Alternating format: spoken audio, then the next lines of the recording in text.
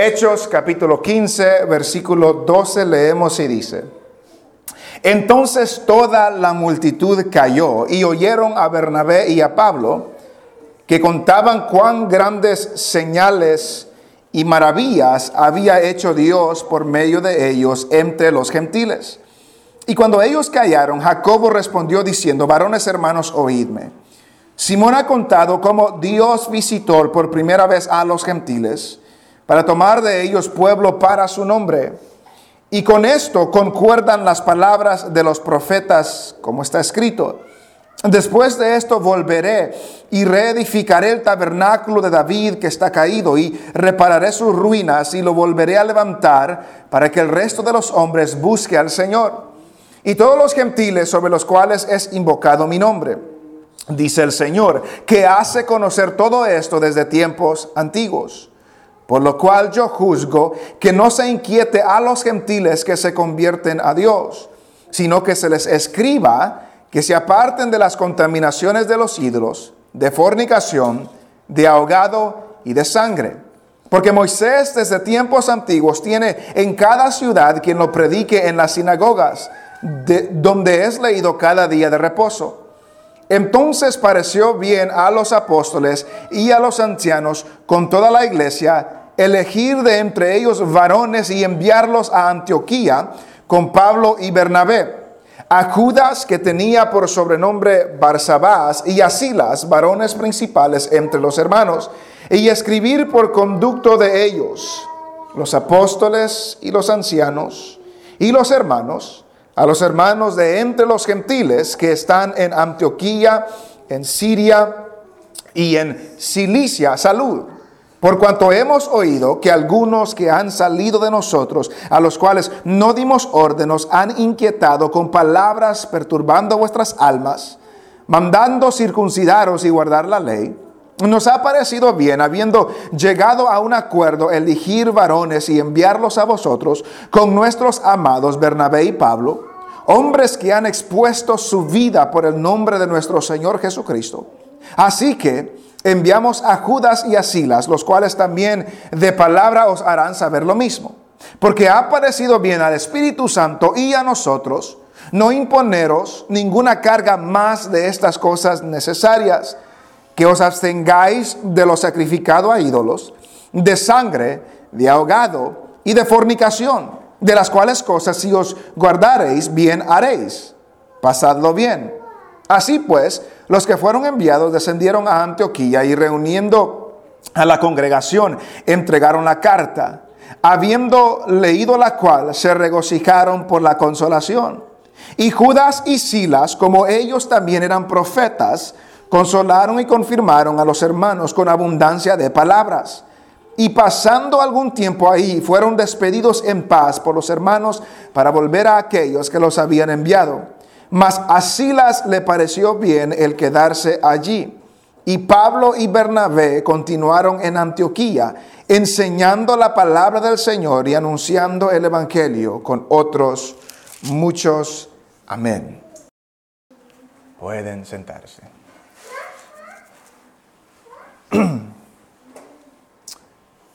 Creo que todos estaríamos de acuerdo cuando digo que la iglesia del Señor da un testimonio particular al mundo. Hay algo que la iglesia le presenta al mundo que nadie ni nada más le presenta al mundo.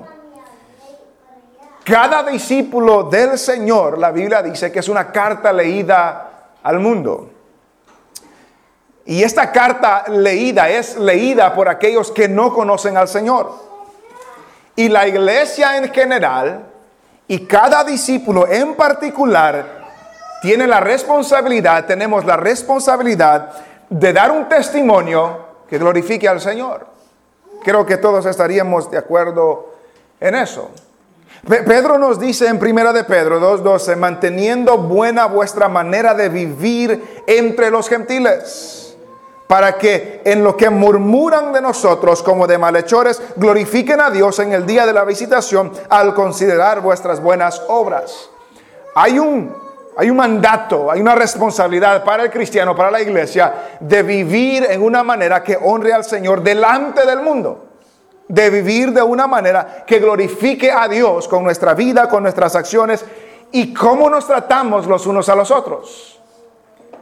Y además de eso, Jesús lo dijo en Juan 13, que en esto conocerán todos en que sois mis discípulos.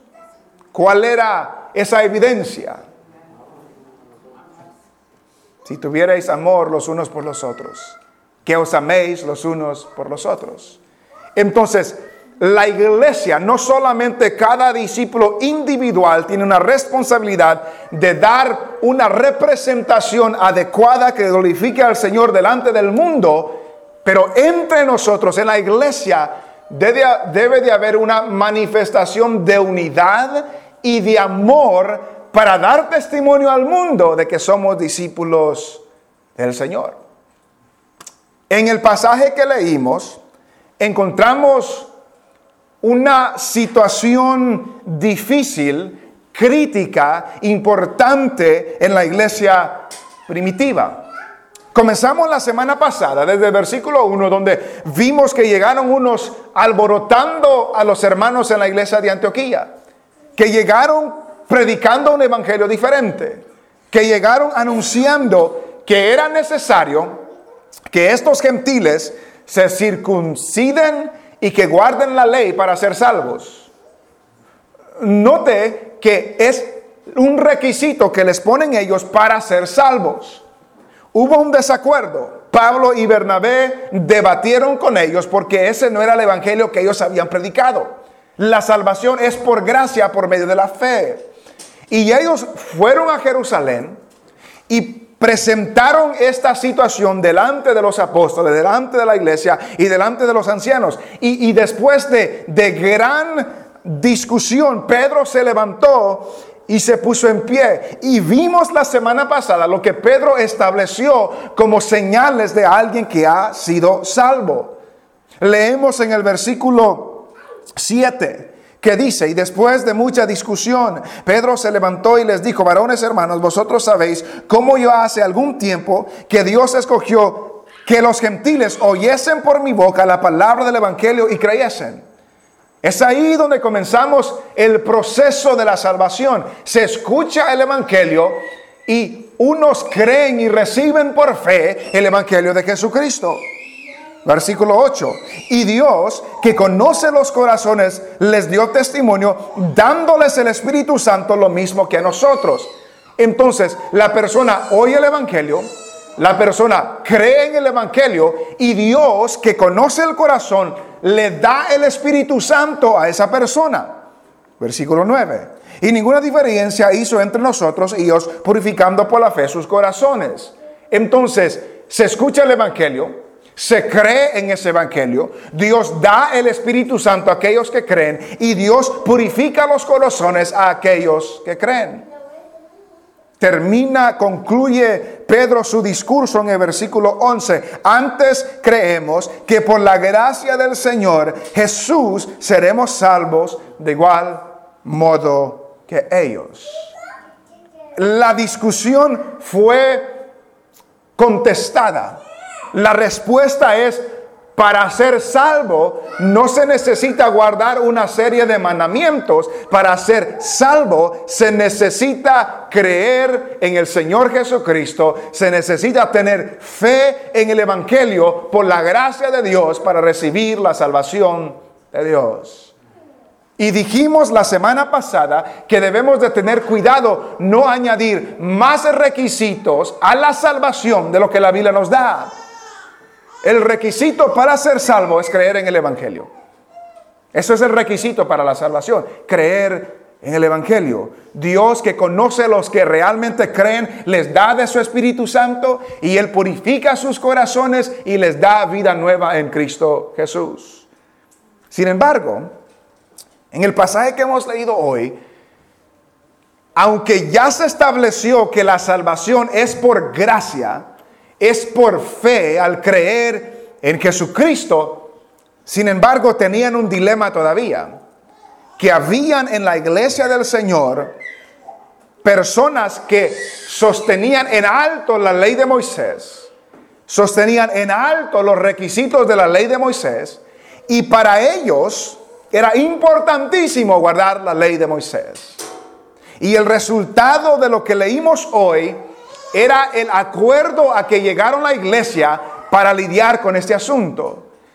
Corrían el riesgo de que en la iglesia no haya unidad. Corrían el riesgo de que esta iglesia se divida. Porque hay algunos que sostienen en alto la ley de Moisés y lo que la ley de Moisés demanda, y habían otros, específicamente los gentiles, que les había llamado a creer en el evangelio por fe, por gracia. Entonces había un dilema, había un problema. ¿Cómo lidian con ese problema? ¿Cómo presentan una reputación? ¿Cómo presentan un testimonio al mundo esta iglesia que está a punto de dividirse? ¿Cómo demuestran que son discípulos del Señor en el amor y en la unidad esta iglesia cuando están a punto de dividirse? En el pasaje que hemos leído la semana pasada, del 1 al 11, específicamente del 7 al 11, vimos a Pedro y su discurso. En el capítulo 12 vemos que Bernabé y Pablo tuvieron una participación en este concilio. Dice: entonces toda la multitud cayó y oyeron a Bernabé y a Pablo que contaban cuán grandes señales y maravillas había hecho Dios por medio de ellos entre los gentiles. Toda la multitud guardó silencio, escuchando a Pablo y a Bernabé contar las grandes cosas, las grandes maravillas que Dios había hecho entre los gentiles por medio de ellos. ¿Cuáles cosas? La salvación de los gentiles, la ceguera de Elimas, que fueron expulsados de ciudades, la idolatría en Listra, que Pablo fue apedreado, dejado casi como muerto, y que establecieron iglesias y ancianos en las iglesias. Muchas cosas sucedieron, pero Lucas solo resume eso en un versículo. ¿Por qué? Porque ya en el capítulo 13 y en el capítulo 14 ya hemos visto todas esas cosas. Pero notamos algo. ¿Quién hizo estas señales y prodigios? Dios las hizo. Que ellos estaban claros en el hecho de que Dios era el autor, Dios era la fuente de todas estas cosas, no eran ellos, era Dios. Dios hizo esto por medio de nosotros. Nunca perdamos eso de vista. Que si algo alcanzamos y si algo hacemos y que si Dios se glorifica, es Dios quien se glorifica por medio de nosotros. No es que nosotros seamos mejores o tengamos un gran potencial y todas estas cosas. No. Es el Señor que hace esas cosas por medio de sus siervos débiles e inútiles que somos. Dios es el que se glorifica. Pero después que Pedro y Bernabé tuvieron su participación, del 13 al 21, Jacobo tiene su participación. Y un escritor dice que Pedro repasó los ministerios de Dios a los gentiles en el pasado, que Pablo y Bernabé hablaron de lo que Dios estaba haciendo en el presente, y que Jacobo estaba hablando de lo que Dios haría por medio de los gentiles en el futuro. ¿Quién era Jacobo? ¿Alguien sabe quién era Jacobo? Jacobo era un hermano de Jesús. Jacobo era un hijo de María. Y Jacobo se dirige a la congregación después que Pablo y Bernabé hablan. Y en el 13 dice: y cuando ellos callaron, Jacobo respondió diciendo: varones hermanos, oídme. Simón ha contado cómo Dios visitó por primera vez a los gentiles para tomar de ellos pueblo para su nombre. Es lo que Pedro hizo. Es lo que Simón contó, como Dios visitó por primera vez a los gentiles.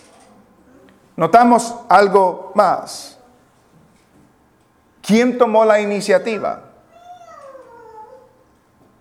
Dios visitó por primera vez a los gentiles para tomar de ellos pueblo para su nombre.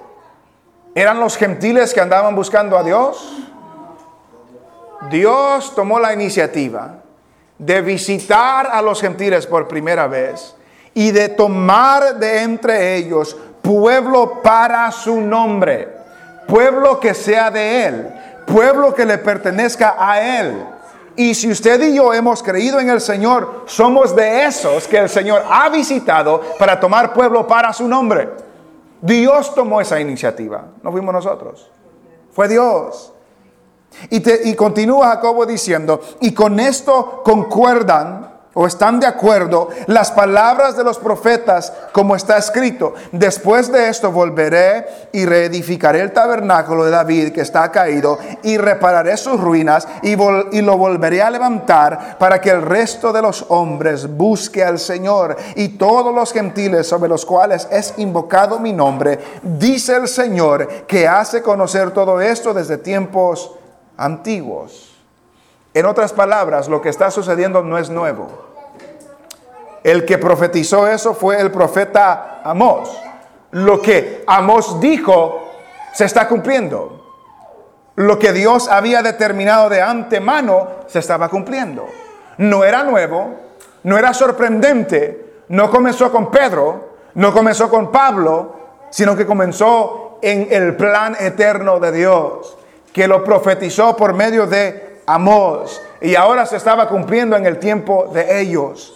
Con esto concuerda lo que dice Amós. Dios iba a reedificar el tabernáculo de David que está caído. La idea que está dando ahí es que la casa de David, no de un lugar, sino de una descendencia. Y se refiere a la resurrección de Jesucristo. Que Dios iba a reedificar la casa, a levantar la casa de David, la resurrección de Jesucristo. ¿Para qué? Para que el resto de los hombres busque al Señor. Que Dios levantó a Jesús para que nosotros busquemos al Señor. Esto es lo que Dios había profetizado. Entonces, en el 19, en el versículo 19, es cuando Jacob da su veredicto, da su opinión, da lo que él dice que se debe de hacer en esta situación. Por lo cual dice: yo juzgo que no se inquiete a los gentiles que se convierten a Dios. Note lo que dice Jacobo. Por lo cual yo juzgo que no se inquiete a los gentiles que se convierten a Dios. ¿A qué se refiere inquietar? ¿En qué sentido estaban inquietando a los gentiles que se convertían a Dios? A lo cual Jacobo dice, no hay que inquietarlos con eso. Seguir la ley, circuncidarse y guardar la ley para ser salvos. No se les inquiete con esto a los gentiles que se convierten, ya están convertidos, ya son del Señor, ya se han convertido. ¿Por qué le vamos a poner una carga? Los vamos a inquietar con la circuncisión, con guardar la ley para ser salvos. No los inquietemos con eso. ¿Por qué? Porque ya son salvos. La salvación no depende de nuestra obediencia completa a la ley de Moisés. Nuestra salvación depende al obedecer el mandamiento de Dios, que Jesús es el Salvador del mundo y que todo aquel que en Él cree tiene vida eterna. Y es ahí donde las personas son salvas. Y por eso Jacobo dice, no se les inquiete con eso, pero les da ciertas instrucciones. Y esta es la primera resolución que vemos en este pasaje. Había ese problema. Unos decían una cosa, otros decían otra cosa. Y no solamente era suficiente afirmar de que somos salvos por gracia. Era también llevar ese principio, llevar esa verdad a que eso se haga visible, manifiesto en la vida de los gentiles y de los judíos. Un escritor dice lo siguiente: no basta con simplemente aceptar una verdad bíblica. No basta solamente decir, sí, somos salvos por gracia. Eso es verdad. Dice, debemos aplicarla personalmente a la vida cotidiana. Los problemas de la iglesia no se resuelven al aprobar resoluciones, sino al poner en práctica las revelaciones que Dios nos da en su palabra. ¿De qué me sirve afirmar de que Cristo es el Salvador del mundo y mi vida no cambia?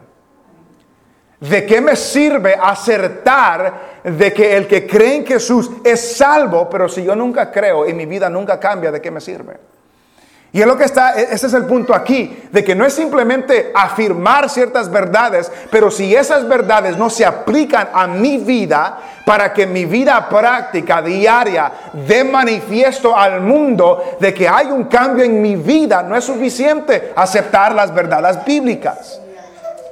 Es lo mismo que Santiago, que es Jacobo, dice en el libro de Santiago, que la fe sin obras es muerta. Que no es suficiente decir que yo tengo fe, pero mi vida no refleja la fe que yo digo que tengo. Mi vida debe reflejar lo que yo hago, debe reflejar la clase de vida que tengo, debe reflejar la fe que yo digo que tengo. Entonces, además de decir, ok, somos salvos por gracia, no los vamos a inquietar a ellos con estos requisitos que Dios no manda. ¿Cuál es la solución? Versículo 20. Sino que se les escriba que se aparten de 4 cosas: las contaminaciones de los ídolos, de fornicación, de ahogado y de sangre. No le vamos a poner este yugo de la ley, este yugo de la circuncisión como requisito de salvación a aquellos que ya son salvos, pero le vamos a escribir que se abstengan, le vamos a escribir que no participen, que se aparten de estas 4 cosas: de las contaminaciones de los ídolos, de fornicación, de ahogado y de sangre. ¿Por qué? ¿Por qué cree que se les dijo que se aparten de estas cosas? ¿Por qué cree que se les dijo que se aparten de estas 4 cosas específicas? ¿Por qué no dijo que se aparten de la mentira, o de robar, o de otras cosas? ¿Por qué solo estas 4 cosas? Recuerde, ¿a quién se los está escribiendo? A los gentiles. ¿Cuál era el problema ahorita? Que los judíos que se habían convertido al Señor, que habían creído, estaban diciendo, tienen que hacer toda esta lista de cosas para ser salvos. Ellos dijeron, no se necesita hacer todo eso para ser salvos, se necesita creer por gracia, por medio de la fe. Sin embargo, les mandamos que se aparten de estas 4 cosas. ¿Por qué? ¿Por qué estas 4 cosas? Recuerde que en la iglesia debe de haber unidad y debe de haber amor. Y la manera como demostramos al mundo que somos seguidores de Jesús es que si nos amamos los unos a los otros. Creo yo que la razón por que se les da estas 4 cosas es porque cuando ya se termina este concilio y todos regresan a sus lugares respectivos, tienen que vivir. Gentiles y judíos tienen que vivir juntos. Judíos y gentiles tienen que convivir en la iglesia juntos. Y en ese contexto, en esa cultura, se reunían a comer siempre. Era parte de la comunión en la iglesia. Era parte del compañerismo en la iglesia. Y si yo soy un judío que no creo que se debe comer algo con sangre, pero este gentil que es convertido al Señor sí cree, no podemos sentarnos a comer juntos. No podemos sentarnos a comer juntos. Entonces, ¿cómo puede haber unidad si estos judíos, arraigados en la ley de Moisés, sostienen de que, hey, no podemos comer carne contaminada ofrecida a los ídolos? Es lo que Pablo describe en Corintios. No podemos comer carne que ha sido ahogada. No podemos comer carne que tiene sangre. Y los gentiles dicen, hey, no hay problema. ¿Cómo pueden venir a la mesa y comer juntos? ¿Cómo puede haber unidad? ¿Cómo puede haber amor? ¿Y cómo se ve eso a los de afuera que esos cristianos que hablan de amor y unidad y de perdón, pero ellos no se pueden sentar a comer juntos. Entonces creo yo que se les escribe a los gentiles, recuerden, no es a toda la iglesia, se les escribe a los gentiles que dejen estas 4 cosas. ¿Por qué? Porque no era requisito para salvación, ya establecimos eso, sino que era una manera en que los judíos y los gentiles puedan sentarse juntos, tener compañerismo juntos, poner a un lado ciertas cosas, ciertas libertades, ciertos prejuicios quizás que podían tener, y podían tener unidad y podían tener amor en la iglesia, y por lo tanto podían presentar un buen testimonio al mundo que los estaba viendo. Dice un escritor: ten presente que la iglesia primitiva daba gran importancia a comer juntos y practicar la hospitalidad. La mayoría de las iglesias se reunían en hogares, y algunas congregaciones tenían un banquete de amor junto con la cena del Señor. Probablemente no era muy diferente de lo que nosotros llamamos comidas congregacionales. Si los creyentes gentiles comían alimentos que los creyentes judíos consideraban impuros, eso causaría división en la iglesia. Otro escritor dice que era necesario apelar a estos gentiles creyentes de respetar las conciencias de los creyentes judíos al abstenerse de ciertas prácticas que ellos podían ser ofendidos por ellas. Y lo que quiero llegar es que en ciertas ocasiones,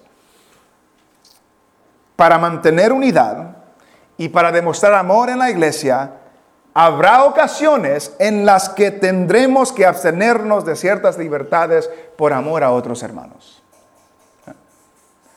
Lo peor que puede existir es una persona que no es flexible,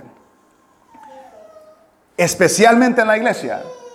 Una persona que siempre tiene que ser como esa persona diga, que no hay flexibilidad, que si no hace de esta manera no sirve, no es bueno, es pecado, es esto y lo otro.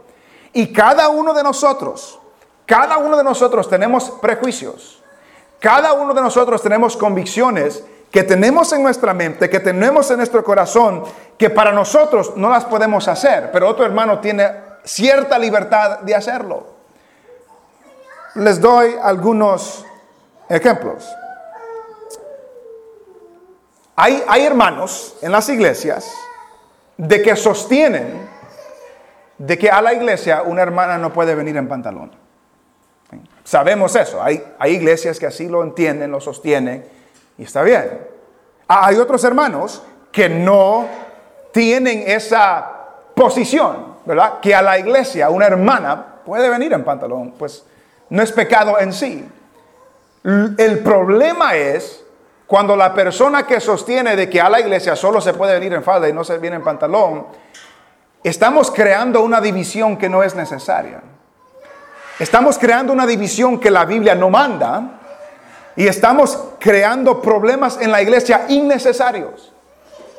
Y lo que me enseña este pasaje es que para la unidad y el amor de la iglesia, Jacobo les manda a los gentiles, les dice, miren, para que se puedan sentar juntos, absténganse ustedes de comer eso. No porque sea malo, sino porque es más importante la unidad y el amor en la iglesia que tomar la libertad en ciertas cosas. No sé si me doy a entender.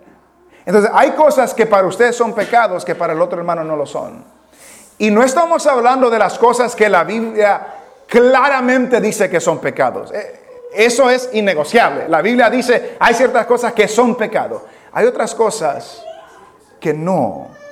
Y que la Biblia los da a la libertad de cada individuo, de cada cristiano. Sin embargo, el punto aquí es, si la libertad suya ofende a su hermano, es más importante la vida de su hermano, es más importante la unidad en la iglesia, es más importante el amor entre hermanos que la libertad que yo pueda tener. Y por eso le escribe Jacobo a ellos, absténganse de estas cosas. Absténganse de estas cosas. Y notaremos cuando escriben la carta cómo lo presenta. Y después que les dice que se aparten de estas cosas, en el versículo 21 le dice, porque Moisés desde tiempos antiguos tiene en cada ciudad quien lo predique en las sinagogas donde es leído cada día de reposo. En otras palabras, esto está establecido en todas estas sinagogas. Y se necesita cierta libertad, se necesita una orientación, porque a Moisés siempre se está anunciando y debe de haber libertad entre los gentiles para que haya unidad y amor en la iglesia. Entonces, ¿qué hay en su vida, qué hay en su corazón, y en el mío también, que ha juzgado al hermano o la hermana por algo que la Biblia no necesariamente lo condena o dice que es malo, pero yo sí lo condeno? Es ahí donde tenemos que tener cuidado. Es ahí donde tenemos que tener cuidado. Hay ciertas prácticas que yo considero que son innecesarias, quizás imprudentes para el cristiano, pero que no necesariamente la Biblia me lo prohíbe. Entonces, ¿juzgo yo a mi hermano por ello? ¿Lo menosprecio porque tiene cierto punto de vista en algo que yo tengo otro punto de vista? ¿Permito que eso me divida? Permito que eso me separe de mi hermano. Permito que eso lo menosprecio, lo mire de lejos y no me asocie con ese hermano. Ese es un problema. Ese es un problema. Lo que la Biblia y Dios dice que es pecado, la iglesia dice que es pecado. Eso es innegociable. Pero cuando la Biblia hay libertad y hay flexibilidad, usted y yo tenemos que tener libertad y flexibilidad en eso también. Ellos ya determinaron, la salvación es por gracia. Pero hermanos gentiles, para la unidad entre ustedes y los judíos, no coman carne con sangre, no coman carne contaminada a los ídolos, no coman ahogado y absténganse de toda clase de fornicación, toda clase de impureza sexual. Y seguimos leyendo. Porque después de entender que hay ciertas ocasiones en que usted y yo vamos a tener que poner a un lado nuestras preferencias, poner a un lado por el bienestar de la iglesia, por el bienestar de los hermanos, poner a un lado lo que nosotros queremos hacer, nos damos cuenta después que nos da la capacidad de hacer eso. Versículo 22. Entonces pareció bien a los apóstoles y a los ancianos, con toda la iglesia, note que era una decisión de todos, elegir de entre ellos varones y enviarlos a Antioquía con Pablo y Bernabé. Escogieron a dos, a Judas, que tenía por sobrenombre Barsabás, y a Silas, varones principales entre los hermanos. Eran hermanos importantes. Y escribir por conducto de ellos. Esta es la carta que escribieron. Los apóstoles y los ancianos y los hermanos, ¿verdad? No solamente lo decidieron ellos, sino que lo afirmaron en la carta. Era decisión de todos.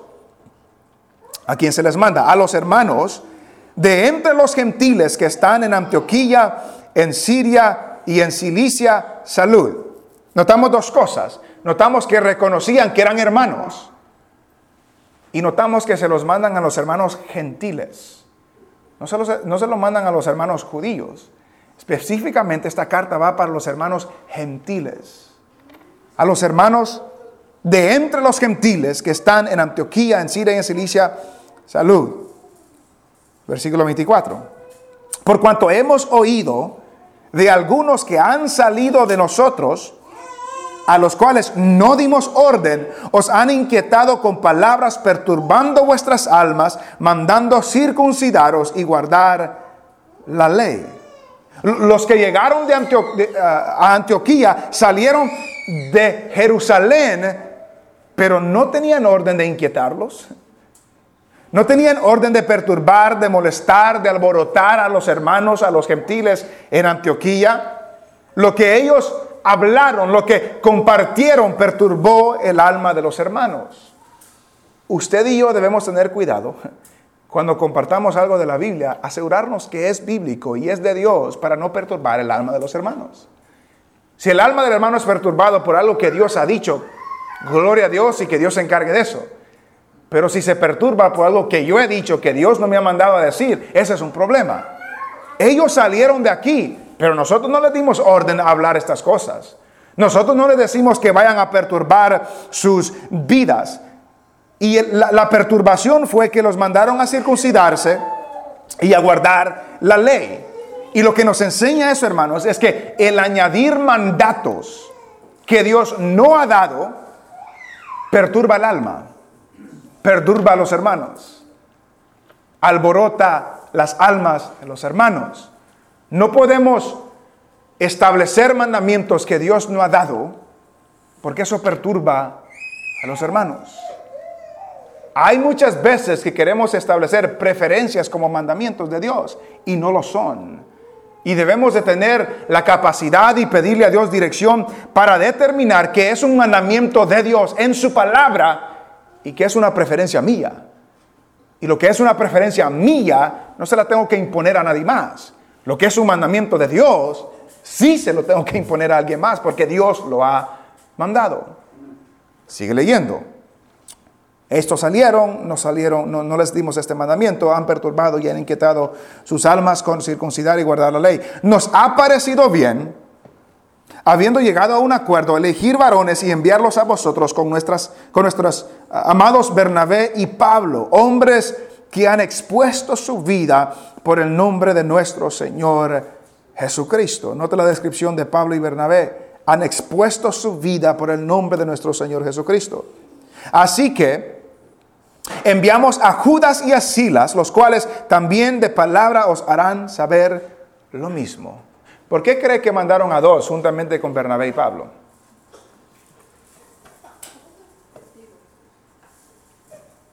¿Por qué no solamente le dieron la carta a Bernabé y Pablo? Ok, váyanse ustedes, regresen a Antioquía ustedes.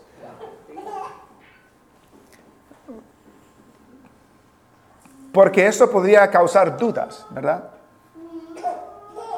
Si no viene alguien de allá, ¿cómo sé que Pablo y Bernabé no hicieron esta carta para afirmar lo que ellos estaban diciendo?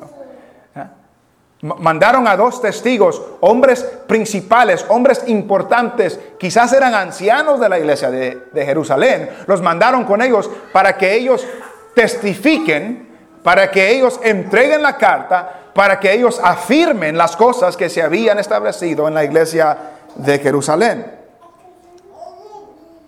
Note lo que dice el versículo 28. Porque ha parecido bien al Espíritu Santo y a nosotros no imponeros ninguna carga más que estas cosas necesarias. ¿A quién le pareció bien hacer esto?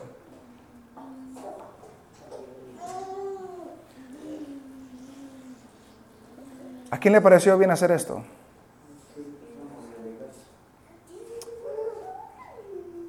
Ha parecido bien al Espíritu Santo y a nosotros. La decisión, la iniciativa, no fue de ellos, fue del Espíritu Santo. La iniciativa vino de Dios. Y notamos que es el Espíritu Santo que es nombrado primero. Le ha parecido bien, nos ha parecido bien al Espíritu Santo y a nosotros no ponerles más carga de lo necesario. El Espíritu Santo es nombrado primero, porque Dios toma primer lugar en todo, aún en nuestras decisiones, aún en lo que nosotros compartimos. Que la iglesia del Señor tiene que ser dirigida por el Espíritu Santo. Las decisiones que tomamos, los consejos que damos, cómo compartimos la palabra del Señor, tiene que ser dirigida y guiada por el Espíritu Santo. Lo que yo comparto con alguien tiene que ser dirigido por el Espíritu Santo. Y cuando voy a aconsejar a alguien en asuntos de preferencia, tengo que ser dirigido por el Espíritu Santo.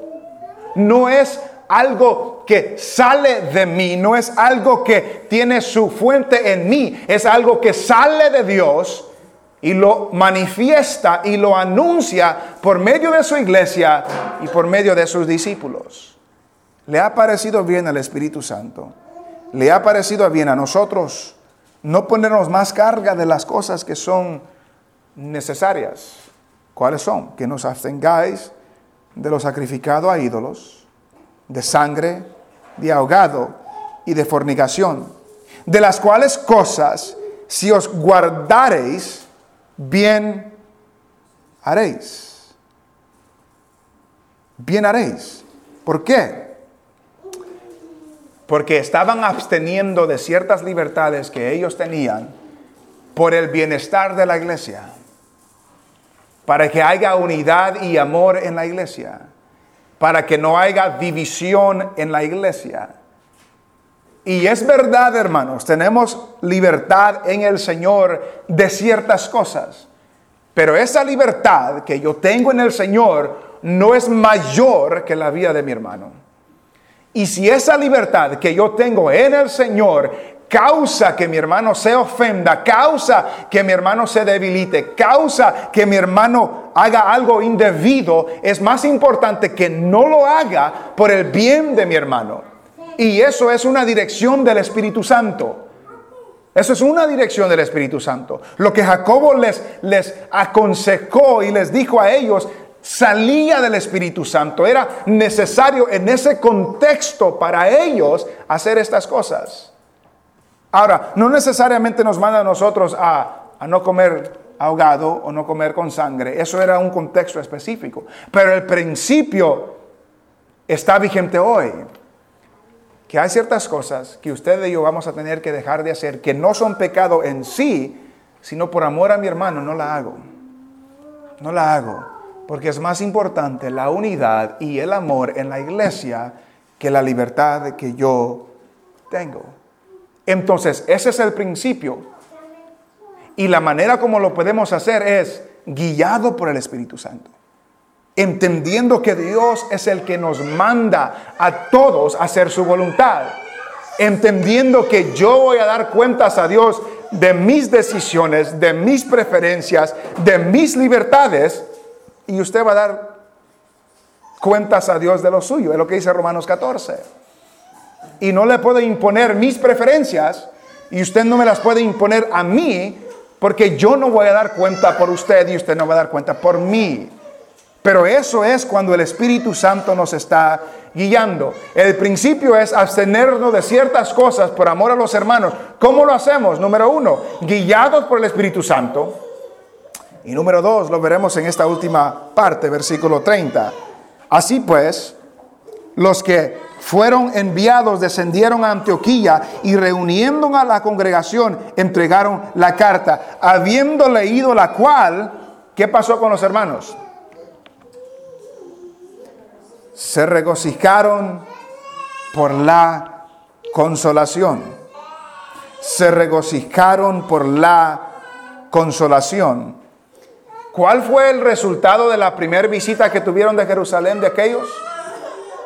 Fueron perturbados y fueron alborotados. Recibieron esta carta y hubo gozo, se regocijaron y hubo consolación. Los judaizantes trajeron una palabra que perturbaba el alma. Estos hombres trajeron una palabra que traía consuelo y traía regocijo. Y un escritor dice lo siguiente: hoy podemos aprender mucho de esta experiencia difícil de la iglesia primitiva. Para empezar, los problemas y las diferencias son oportunidades para crecimiento tanto como tentaciones para disensión y división. Escuchen lo que este escritor dice. Cuando hay diferencias, cuando hay problemas, son oportunidades para crecer o para dividirnos. Las iglesias tienen que esforzarse y dedicar tiempo para escuchar, para amar y para aprender. ¿Cuántas disputas y divisiones dolorosas podrían haberse evitado si tan solo el pueblo de Dios le hubiera dado al Espíritu Santo tiempo para hablar y obrar? Cuando usted y yo estamos en desacuerdo con alguien, en alguna preferencia, ¿tomamos tiempo para conversar? ¿Tomamos tiempo para hablar? ¿O solamente cerramos la puerta y decimos estás equivocado y se acabó? estas oportunidades, esas diferencias en preferencias, no en mandamientos de Dios, en preferencias, son oportunidades para crecer y también son oportunidades para dividirnos. Y lo que el Espíritu nos llama a hacer es hablar, es conversar, es tratar. Y notamos lo que sigue diciendo aquí.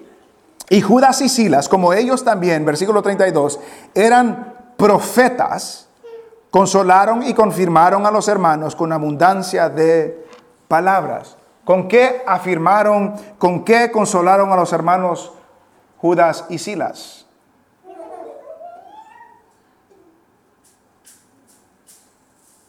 Con abundancia de palabras. Con abundancia de palabras. Y pasando algún tiempo ahí, fueron despedidos en paz por los hermanos para volver a aquellos que los habían enviado. Mas a Silas le pareció bien el quedarse ahí. Y Pablo y Bernabé continuaron en Antioquía enseñando la palabra del Señor y anunciando el evangelio con otros muchos. ¿Cómo podemos tener sabiduría en estas cuestión de unidad y amor y preferencias? Ser guiados por el Espíritu.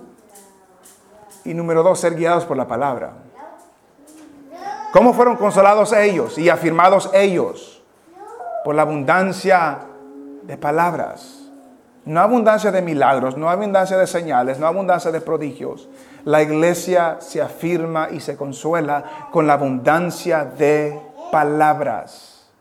¿Qué hicieron Pablo y Bernabé cuando todo esto sucedió? Y terminó, enseñaron la palabra del Señor y anunciaron el evangelio con otros muchos. Anunciaron la palabra, compartieron el evangelio. ¿Cómo podemos tener sabiduría para saber cuándo abstenernos, para saber cuándo dejar de hacer algo por amor a mis hermanos? Es cuando somos guiados por el Espíritu Santo y cuando somos guiados por la palabra del Señor. Y es por medio de la palabra que el Espíritu nos guía. No perdamos eso. El Espíritu no nos guía si nunca abrimos la palabra. Si nunca leemos la Biblia, el Espíritu no nos guía. Porque el Espíritu nos guía por medio de la palabra que Él ya ha inspirado. Y si usted y yo no leemos la palabra, no podemos ser guiados por el Espíritu Santo. Tenemos que tener la palabra llena en nuestras vidas, nuestros corazones llenos de la palabra para que el Espíritu nos guíe por medio de esa palabra, para que pueda haber unidad, para que pueda haber amor en la iglesia y para que la iglesia y cada discípulo pueda dar un buen testimonio a los de afuera de que somos hijos de Dios. ¿Cómo conocerán que sois mis discípulos? Que os améis los unos a los otros. Tengamos esto claro, hermanos. Cuando la Biblia habla de lo que es bueno y lo que es malo, ahí estamos claros. Ahí no podemos negociar. Ahí está blanco y negro. Dios dice que esto es bueno. Dios dice que eso es malo y se acabó. Pero hay otras cosas que no son tan claras. Y se lo dejamos a la obra del Espíritu Santo a la vida de cada persona. Y en ciertas ocasiones vamos a tener que abstenernos de ciertas libertades, como estos gentiles, de comer estas comidas para que tengan compañerismo y unidad con los hermanos judíos. Y recuerde que la unidad y el amor en la iglesia es más importante que la libertad que usted y yo podamos tener en el Señor. Y que el Espíritu Santo nos guíe y que su palabra nos guíe para que cada uno de nosotros sepamos cuáles son los mandamientos de Dios, cuáles son las preferencias que cada uno de nosotros tenemos.